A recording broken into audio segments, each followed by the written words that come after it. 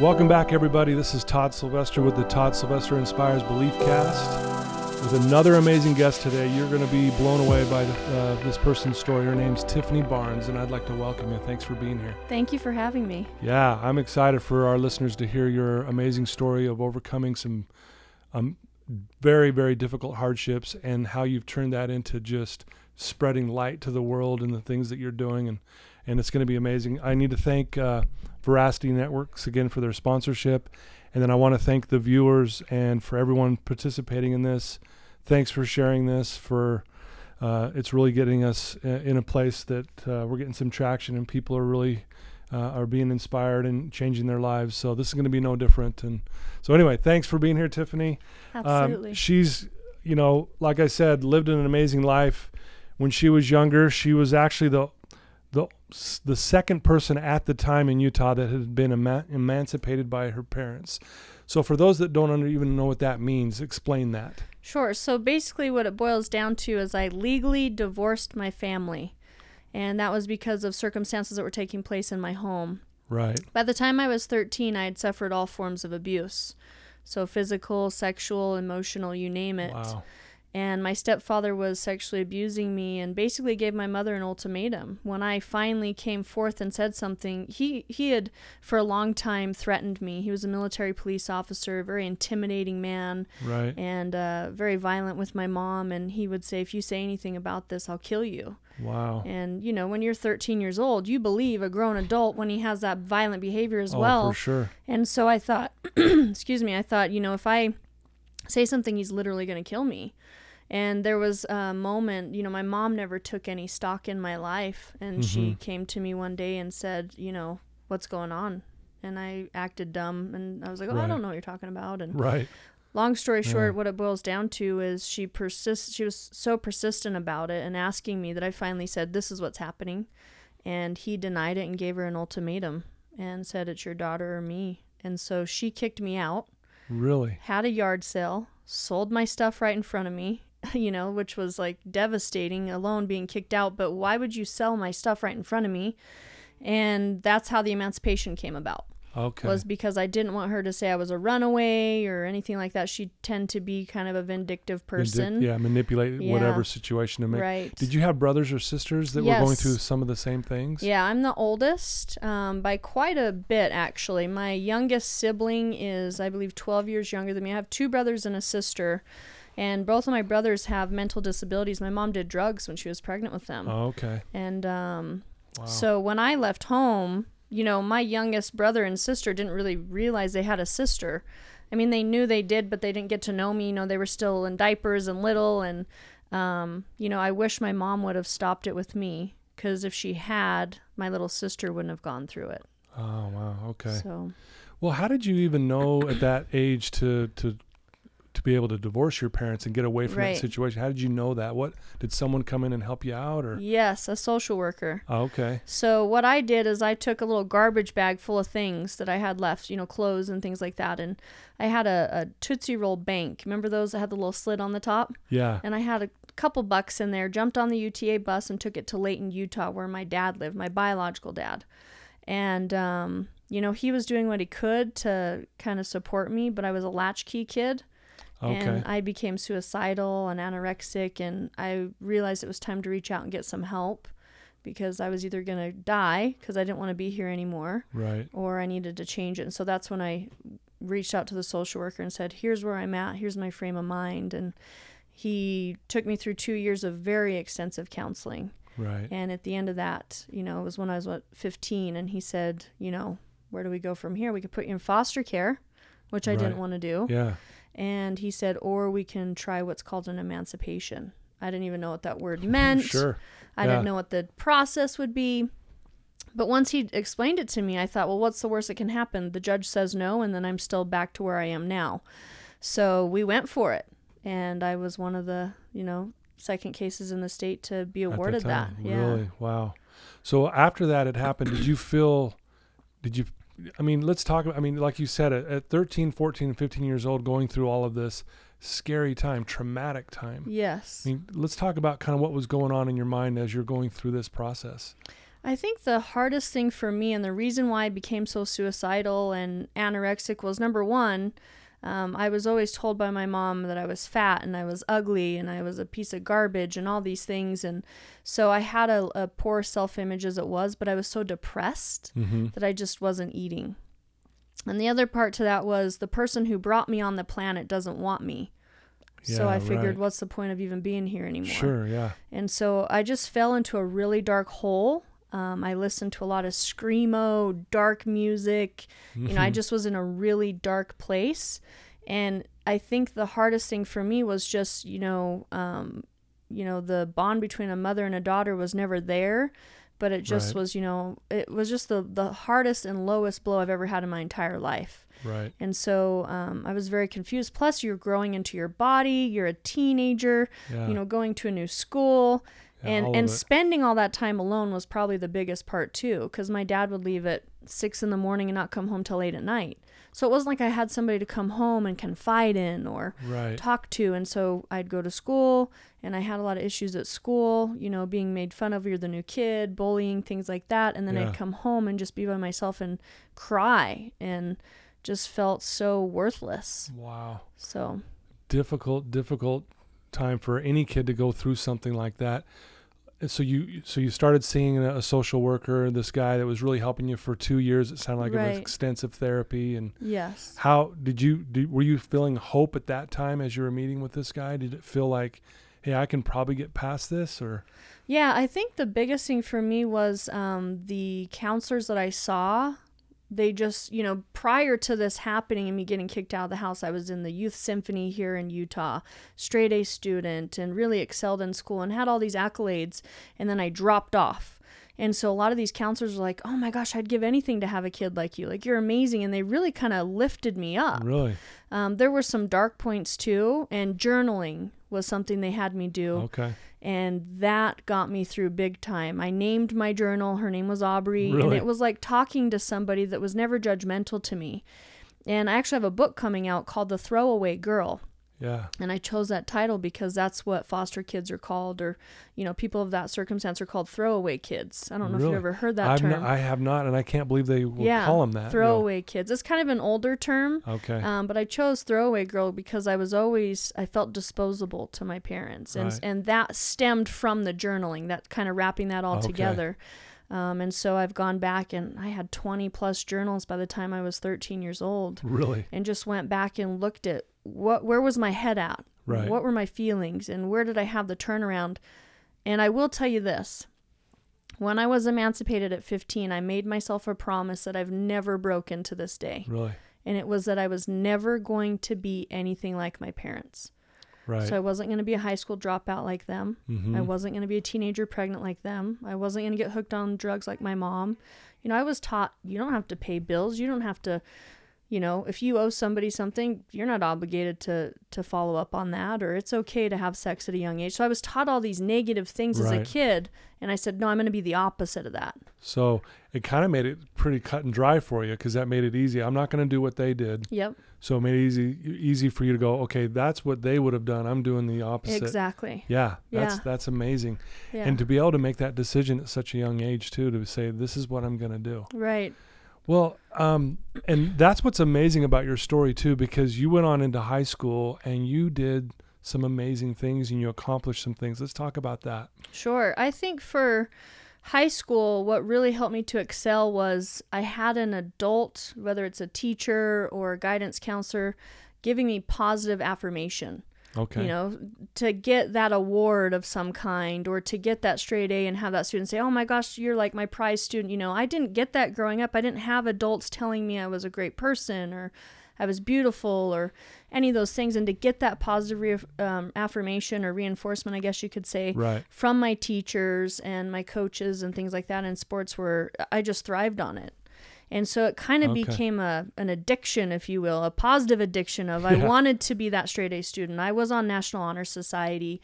I graduated top of my class.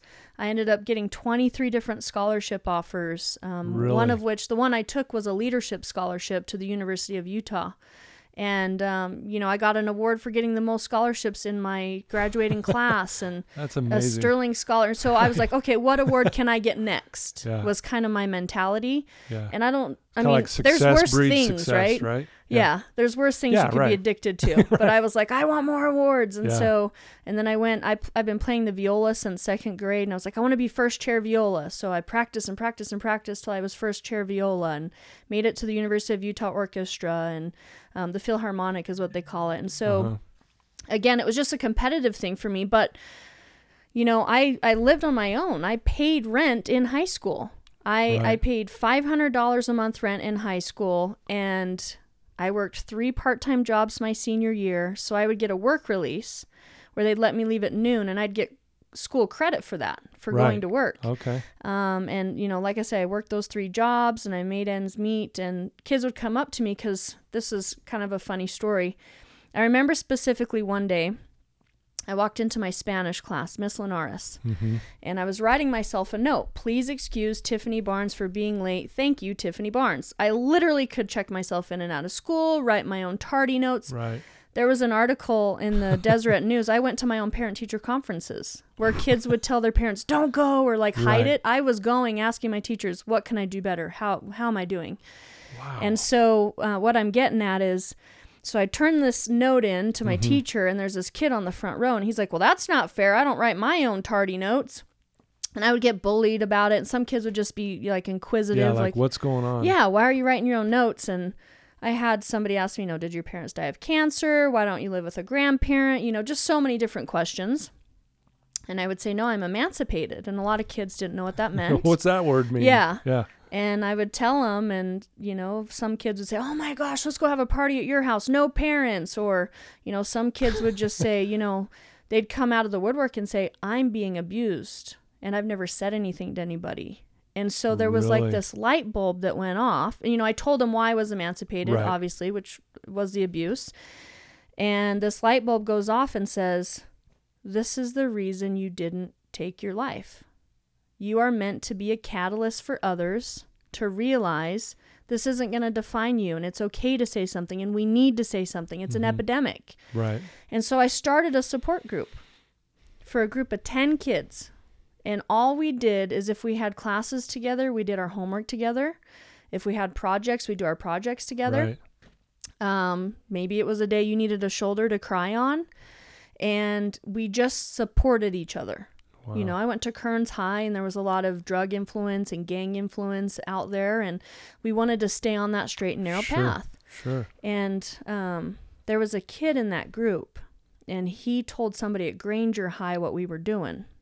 And they said, I want to start that support group in my high school. Really? And then another high school, and it started to gain so much momentum. Little did I know it was going to turn into a national 501c3 nonprofit, but it has, and it's called SHARE. So at the time when I started it, SHARE stood for Students Helping the Abused React and Empower. Okay. So we would just help those who have been abused learn to react in a positive way rather than a negative way, and be empowered, and in turn empower others. So we're little by little reversing that cycle of abuse. Right. Gotcha. Now we've changed that terminology to sharing hope for the abused through resilience and empowerment. Okay. Beautiful. So still going strong. It's amazing. That is so amazing. And I love what you just said a minute ago, and it's actually teared me up, is when you said, this is why you didn't take your life. Exactly. And I think there's a quote, and I'll be close, but Mark Twain says, the 2 most important days of a person's life were the day you were born and the day you found out why. Yes. And you found out in that moment, this is why I'm still here. Yes. And what's so amazing to me, and I'm blown away, listeners, and you probably are too as you're hearing this, is at such a young age that you were so determined to do the right thing and rise above this. You easily could have played victim. You could have gone out and done drugs and drank, and we all would have understood. We would have went, yeah, I get why she's doing that stuff. But no, you did the exact opposite, and that is amazing. I think that's pretty rare. Don't you think? It is very rare. A lot of people say that. Honestly, people probably thought I was either going to end up dead, in prison, or pregnant. Well, yeah. And then we would all understand, though. We'd go, look what she had to grow up in and what she went through. So we understand it. But yet, see, I mean, I had to just give a little plug. JC Dugard, who was kidnapped at 11, raped for 18 years in a shed. Oh my gosh. She did the exact same thing you did. She rose above the situation. She doesn't do drugs. She doesn't drink. She doesn't blow up her life. She's actually helping millions of people all over the world. That's you. Right. Right? I mean, that's really what you're doing. And so you went on and do the share thing. I'm just blown away. Thank you. I'm serious. Like, this is amazing. And I feel your energy and I feel your passion around that. So as this starts to grow, I mean, are you thinking in your mind, like, what is going on here? I am, but I'm also, so I call myself a light worker. And part of that is I ran the torch in the Olympics here in Salt Lake. Yes. Shortly after I graduated. And that was also a result of starting Share. But I call myself a light worker because I thrive on finding light in darkness. And I thrive on helping others find their light in darkness. Too many people get in that darkness and they hunker down and they stay there. Yeah. And they don't find the light in the situation. Granted, I'm human. I have days. Yeah, I'm sure. But I also remember, I'm seeing your quote behind you, and it reminds me of a quote that I love. I believe that friends are quiet angels who lift us to our feet when our wings have trouble remembering how to fly. Ooh, that's beautiful. So sometimes we forget how to fly. Yeah. And it's people in your life that pick you up and dust you off and say, get back out there. You can do this. And I've had people that have done that for me, and I try to be that person for others. I'm just blown away, Tiffany. Seriously, this is amazing.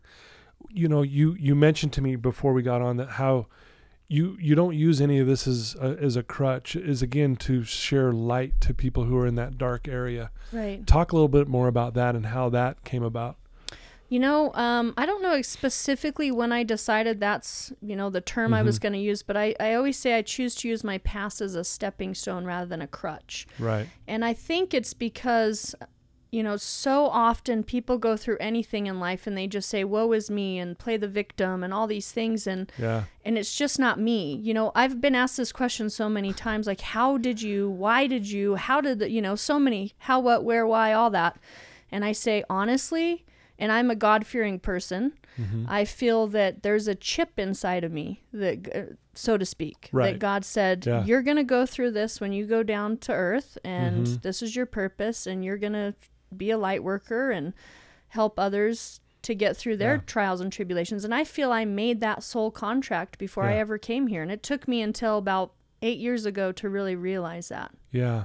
And I know we've touched on this already in your story, but there was a time in your life you were thinking about, I just want to be dead. I want to end my life. Yep.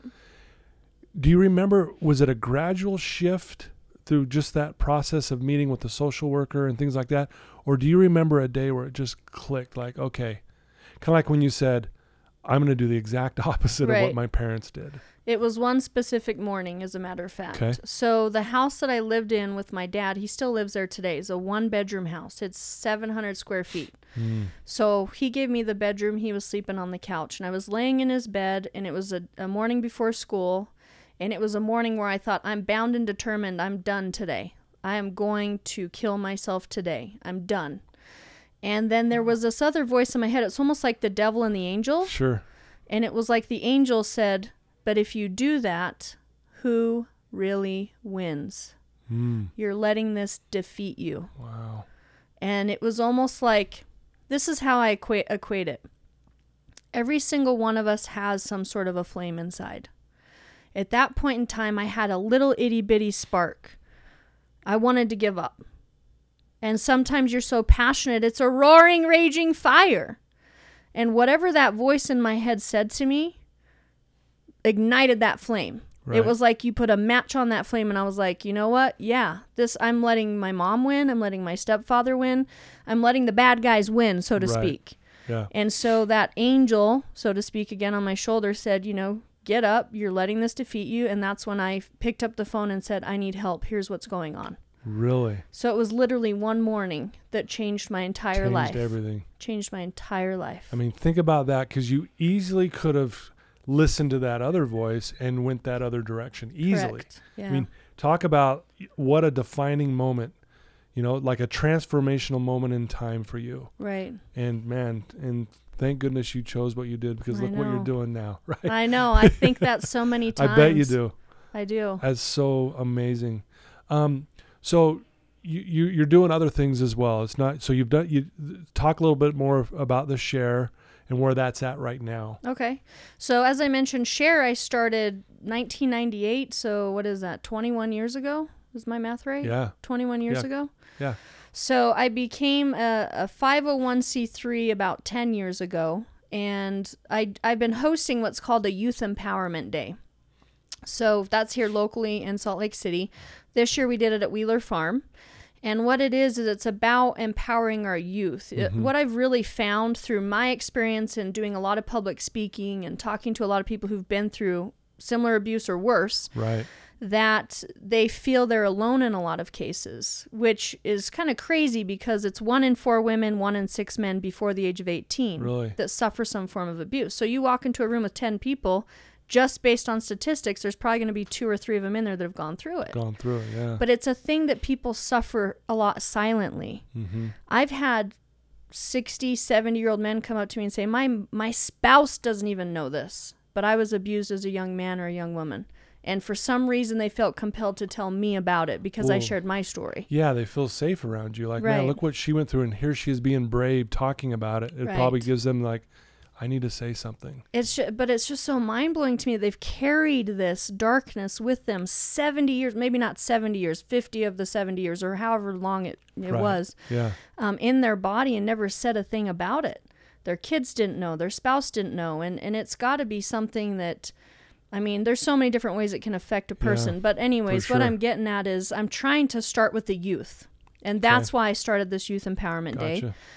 And what it is it's for 10-year-olds to 18-year-olds. Now, if it's a 9-year-old or 19-year-old, we're not going to be super strict on it, but that's kind of our age range. Your range, yeah. And what we're doing is we come together, and it's a safe place where people who've gone through any sort of an adversity can come and find that camaraderie, saying, oh my gosh, you've been through something too, and you've been through something too, and, you know, I'm not alone. And it's really empowering to see. You know, we had sumo suits this last time, and the reason we did that is I don't know if you've ever been in one of those sumo suits, but they're hard to get up once you've fallen down. It looks like it. I've never been in one, but it's about, that's how abuse is, and that's how life is. Makes sense. You know, you get knocked down and it's hard to get back up. But guess what? We had volunteers there lifting these kids back up in these sumo suits, kind of like, you know, there's symbolic people around you. People helping you. Yeah. And we did an art contest. We're actually going to be displayed in the Davis Conference Center in next May. Oh, okay. So we'll have a big thing there in the lobby showing what empowerment and resilience means to these kids. So I'm also working with elementary school kids, but I'm really focusing on that 10 to 18 because that's where I've seen that affects them so heavily. Right. And, you know, it's just been really amazing to see. We partnered up with the Fathers and Family Coalition of Utah. They came and brought their food truck out. Nice. And then Kindness Revolution, which I've talked to you about before the show. We did something there as well. Talk a little more about that, the Kindness Revolution. Sure. I think that's really neat what you're doing there. So the Kindness Revolution is actually a national 501c3. I didn't create it, but I am running the Utah segment of it. And I was asked by the people who created it to run it. And what it is it's about spreading kindness. You know, there's not enough kindness in today's world. People compare each other to, yourself to another. And there's so much bullying. You know, I went and spoke at Stansbury High School a couple of months ago, and the statistics of suicide for that high school is just staggering. It's crazy how many kids are taking their lives right now. And a lot of that has to do with social media. Yeah. So what we've done is we've created these bracelets, and I'm wearing one today, and it just says the Kindness Revolution, and this one says it's cool to be kind. Right. And just kind of reminding people that we need to spread more kindness. And so what you do is we give out 2 bracelets per person, one to wear, one to share. So when you catch somebody in an act of kindness, you give them your bracelet and say, thank you for your act of kindness. I want to give you this bracelet to say thank you. And then when they see somebody do an act of kindness, they pass their bracelet on and so forth. Very cool. It's just creating a movement, to spread kindness. I love it. I agree. I mean, I think if there was more kindness in the world, things would be so much better. And I know we say that a lot, right? But you're actually doing something to make a difference in that area, you know? Right. And so, we got a little moth flying around here. I was like, what is that? It's our guest. Yeah. So, as you do this, I mean, you're doing a lot, and you're also an empowerment coach. Correct. So let's talk a little bit about that as well and what that looks like for you. So for the last 15 years, I have been gone 40 plus weeks a year traveling, speaking on real estate stages. That's actually, I was a millionaire at 28 years old, which based on my past, you would have never guessed that happened. I have a really extensive real estate portfolio, and I had somebody who was a millionaire who took me under their wing, and I worked for free for 6 months just to be a part of just to learn. Yes. Right. And got my first transaction done. I made $3,000. Next one I made 4. Next one I made another 3. And I thought, oh my gosh, this is pretty cool. You're like, what? Yeah. So then I started to pursue it more. And that's what's been my life the last 15 years. Okay.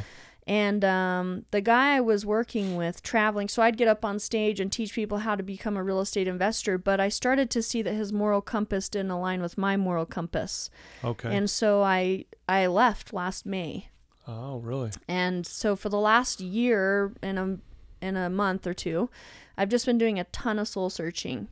And I've realized that my passion and my purpose is to help people who've been through abuse, but also empower people. So I have a ton of experience speaking on stages. I thought, why don't I turn that around and start speaking to women who've been through some form of abuse and tie it into real estate. So what I'm doing right now is I'm working on building transition homes. So it could be like a 4-plex or a 6-plex. When a woman gets out of a women's battered shelter, this could be a home where everyone in each apartment has gone through the same thing. They're also trying to transition. Oh, gotcha. And we're working with Dress for Success to show them, how to become business owners or how to interview for jobs and things. Because a lot of times they've been repressed and never were able to do that for their family. Right. And so we're trying to empower them to become business owners. Maybe they want to learn how to do real estate and get into that. And so I'm trying to tie the two together, but really with this empowerment coaching, the business I started is called Light Your Flame Within. And the reason I called that is because, number one, if you'll remember when I said I ran the torch, the theme was Light the Flame Within. Oh, okay. So it's kind of a play off of that. Gotcha. Okay. But I want to show people how to ignite their flame and be empowered, whether that's being a business owner, being a homeowner, just loving who you are when you look in the mirror. Because I know I didn't at one point, And so I've been speaking on stages like the Energy Healers Conference. Yeah. I just spoke to a bunch of women at that who want to learn how to be resilient and feel empowered in all areas of their life. Wow. Impressive. You're impressive. Seriously. Like all these amazing things you're doing. It's like, as I'm sitting here talking to you, it makes me want to be a better person, honestly. Wow. And I hope my listeners are probably feeling the exact same thing because, you hear of people going through such difficult times and how they kind of rise above. And that's kind of been the theme of my Belief Cast over the last 81 episodes. And to hear that you've done this really gives a lot of hope for someone who may still be in that dark place. Right. And hopefully this story, even today, will shed some light and help them get out of that. With that said, what advice would you give someone who may be hearing this right now and they are kind of never shared the abuse they've gone through or they're going through it currently? What advice could you give them to kind of hopefully get them out of that? So there's a saying I teach all of my clients, and it's the start that stops you. Explain that. It's the start in anything that stops you from being the successful person you want to be or changing your circumstance. So the biggest thing you can do is start. Start by telling someone about what you're going through, whether it's a journal, whether it's a person, but you've got to get it out of your body because it's going to be a cancer in your body. Right. Almost literally. Right. And a lot of people just, because I know I was like a trash compactor, right? Something would happen to me and I would just compact it down, and I just keep doing that until finally I got to like up to my head. Right. And then I would just explode because there was so much I compacted over the years. Yeah. You've got to get it out. And people, if they're going through something, I don't know how you feel about this, but I'd be willing to give them some of my information for my website and reach out to me because I do coaching for stuff like that, or I can get them into some of the right resources. Absolutely. When we get closer to the end of this, I want you to share all of your contact information for sure. Absolutely. But yeah, so the biggest thing is just get it out of your body. Yeah. Say something. Well, that's why you even said when you were going through this, when you were younger, writing in that journal became like your best friend. Yep. Someone that didn't judge you. I could say exactly what I was feeling without any worry of anything. Exactly. And how therapeutic that was for you. Yeah. Yeah. Very So, much so. I like that. Even if it's as simple as write it down, get it out, right? Kind of thing. Yeah. Get it out of your head and out of Yeah. your heart. Yeah. What are the statistics? I mean, you mentioned go over that again. 1 in 4 women before the age of 18 and 1 in 6 men. Is that a national Yes, statistic? Okay. And the statistics are getting worse. So they weren't Is Utah even, about equal to that statistic-wise? Utah's one of the top 3 states in the nation, especially for sexual abuse. Wow. Which the number one form of abuse is sexual abuse. Right. And 90% of all sexual abuse takes place with somebody that the person knows or a relative. Okay. It's not usually a stranger or anything like that. Yeah. That's the other 10%. And we have a ton of sexual abuse here in Utah. Yeah. Well, one thing I want to point out that was really powerful when you said it to me is, when you were told, if you say any of this, I will kill you. Yes. I mean, and as a kid, you believe it. Right. I mean, and it's so scary. You're like, okay. But you got to that point where you reached out and you called someone. Right. Is there something like that now for kids who might be going through this, that they might be in the same situation where if they feel like they share, this person is going to kill or harm them in some way? Right. Is there a number out there that people can call who might be going through this, that it's a safe kind of a way to get out of it? Yes, you can actually call and it can be anonymous, even if you want to report it. Because here's the thing. Okay. If you see something, say something. We've heard that before. Sure. And what I tell people is if you see abuse taking place and you say nothing and you say, oh, that's not my problem, I don't want to break up the family, let's sweep it under the rug, whatever, then you're just as bad as the abuser themselves, in my opinion. Wow, and that's heavy, I know to say, but that's how it is. Well, you're allowing it to continue if Yes. you don't, correct? Right. Yeah. But to answer your question, there is a hotline, a national hotline. I don't know the number off the top of my head. I'm sure we could maybe put it on your page or something. I'll post it up when we post this. I'll add it to your bio on there. And it's on my website. So when you go to the website, you can see. I have all kinds of resources for domestic violence, shaken baby syndrome, all of that stuff. Great. So. Wow. So, as you've gone through this, what do you think is the biggest thing you've learned? I know that's a big question I'm asking you because there's a lot. But is there something that stands out, or are there a few things that you look back and go, man, this is these key things that I've learned through this whole process? Man, I would say, geez, that's a tough question. I'd say the biggest thing I've learned is, number one, don't give up. Resilience is my favorite word in the entire world. Mm-hmm. And that can apply to anything. Yeah. That we all have it within us to conquer and to survive. Right. But it really just boils down to how you think about it. It's a mindset. Right. And if you can get around the right people, they say birds of a feather flock together. Mm-hmm. You hang out with drug addicts, you're going to end up becoming a drug addict. Yeah. You hang around people who are there to lift you up, you're eventually going to lift yourself up, Yeah. And so Love that. it's really important to be careful who you're letting in your life and your circle. Because I'll tell you one thing I truly struggle with now. So I'm single, ready to mingle for all those listeners out there. Okay, there you go. I'll be 37 on Sunday. There's your invitation. No. But, a lot of people are like, how are you not married? How do you not have kids? And I think it's because I'm so particular, and through what I've been through, something I deal with is I somehow attract men that they're good in the beginning and they start to become controlling or emotionally or mentally abusive. And there's something still inside of me that's attracting that. Right. So I'm going through counseling just for that right now, Right, to figure okay. out what am I putting out there to attract these men. Like I say, first 6 months, totally great. And then all of a sudden it's like a switch or something, Okay. So it's just really very important to be careful who you're letting in your life. That's a good and point. to be, very conscientious Well, of that. again, you're doing all these great things, but at the same time, you're still you're human, like you said. You're going through challenges still, and Sure. but I love how you're you just keep working on it. Yeah. Like a lot of people, including myself, I'm thinking, God, you go through all that, it'd be easy to just give up. Right. And here you are. You would think, okay, everything should be hunky dory, but you're still going through something around this issue. Yeah. But again, it shows how when someone goes through something early on in life, how that can continue and affect you years and years later. Right. It's always know? a work in progress. Yeah. I'm not going to say it's rainbows and roses, Right.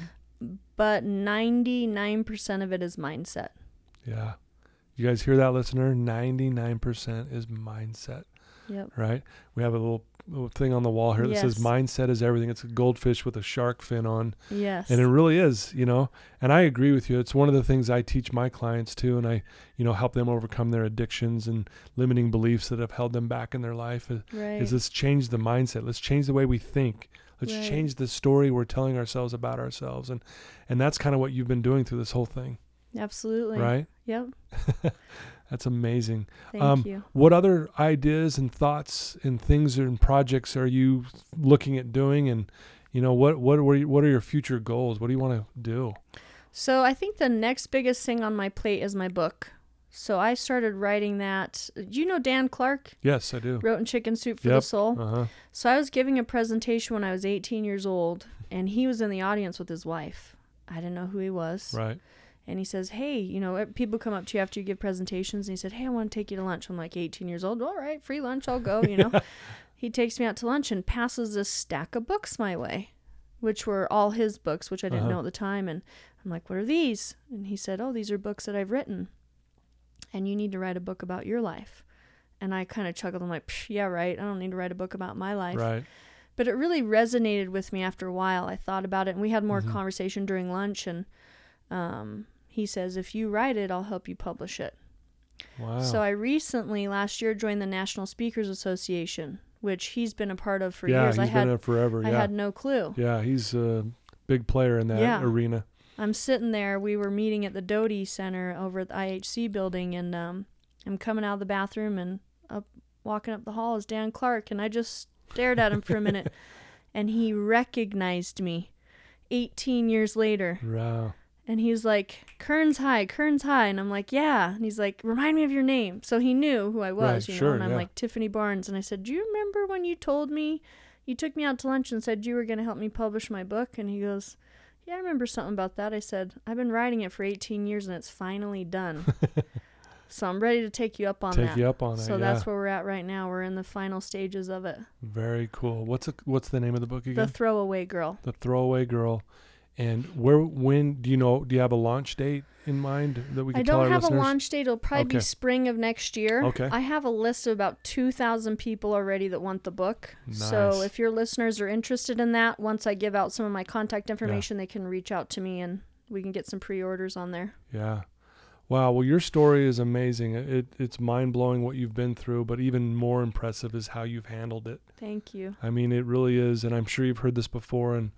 But you know, the world needs more people like you because, and like you said earlier in your story, how this is why I knew I wasn't supposed to take my life.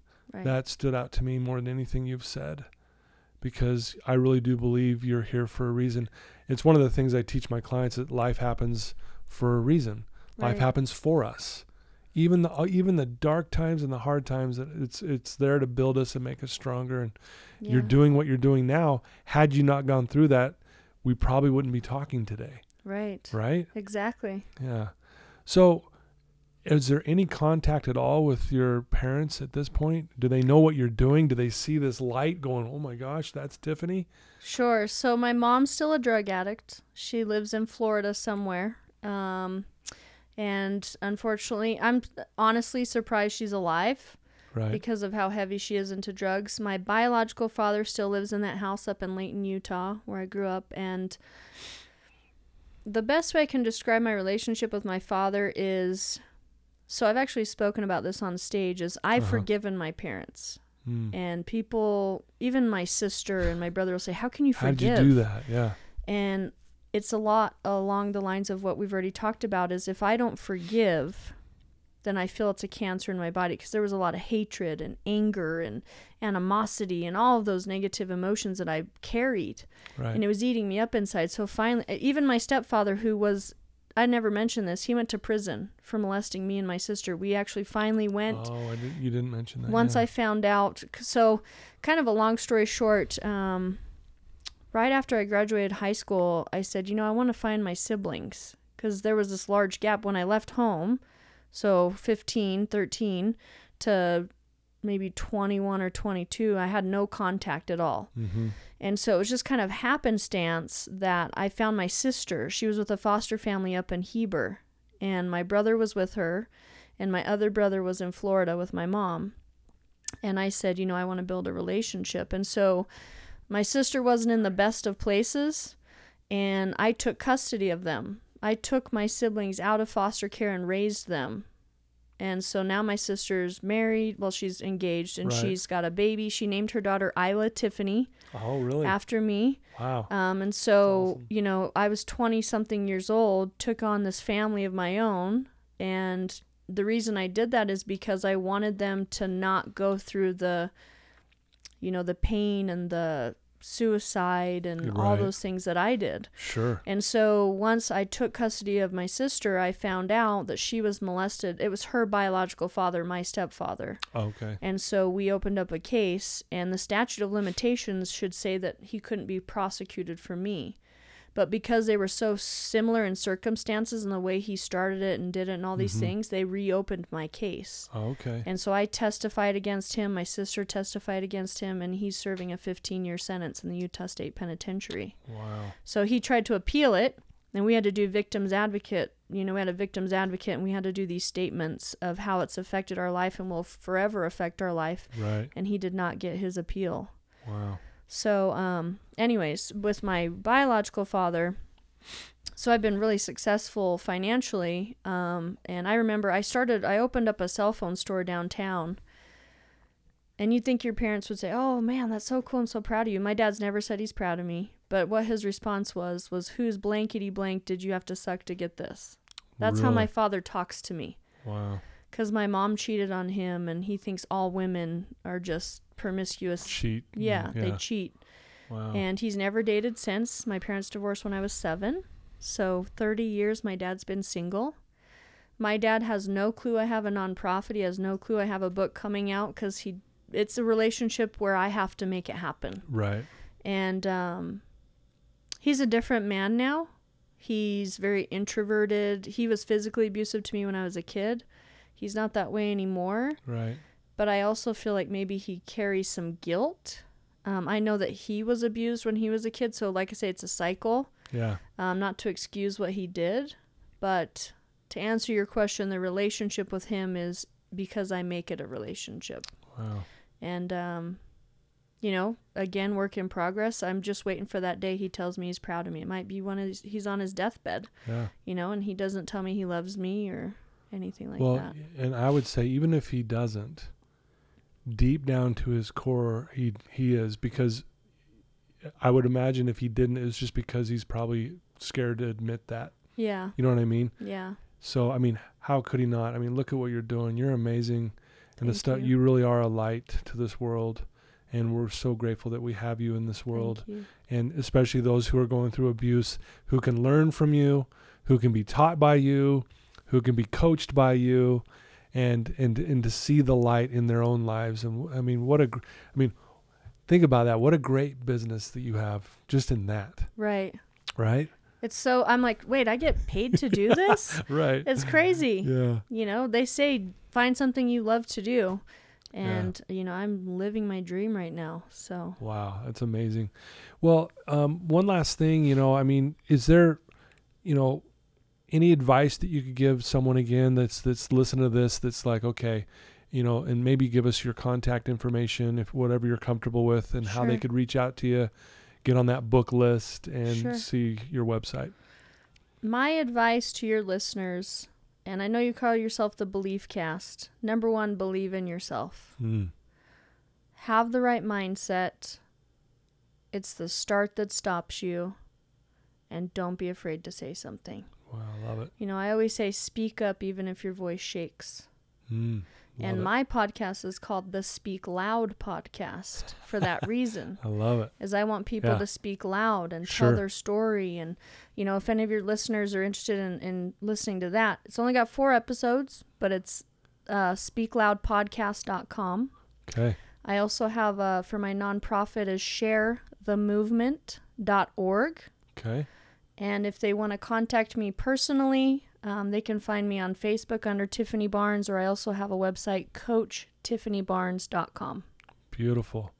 Well, listeners, if you know of anyone who's struggling, going through this, or if you are personally, please reach out to Tiffany. Please, like she said, it's the start that stops you. Just, even if your voice shakes, say something. Yes. Such a beautiful way of saying that. And because I'd imagine how scary that could be, especially like your story where you felt like you could get killed if you said anything.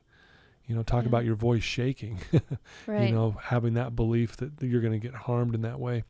I can't thank you enough for being willing to sit down with me and share your story. I'm inspired by you, and I know my listeners will be as well. Thank you. I'm so glad that we connected. It's funny how we connected. I had another guest on this podcast who had been through some abuse. You reached out. We connected. I heard a little bit of your story. I've done some research on you. I'm like, man, I got to get Tiffany on this podcast here to share this amazing story. So thank you for taking the time. Thank you for having me. Yeah, thank you. Well, there you go, listeners. Another amazing Belief Cast. Once again, this world is full of amazing people, and Tiffany is one of them. She really is a light. Thank you for all your support. I pinch myself too, like I can't believe I get to do these kind of things in my life. And so I'm grateful for what I've been through in order to be in a position to do this. So there you go. And again, once again, thanks to Veracity Networks. Thanks to you listeners. Keep sharing and keep believing in yourself. Like Tiffany said, believe in yourself, write it down, speak up, and get help and never give up. So there you go. Thank you so much. Thank you.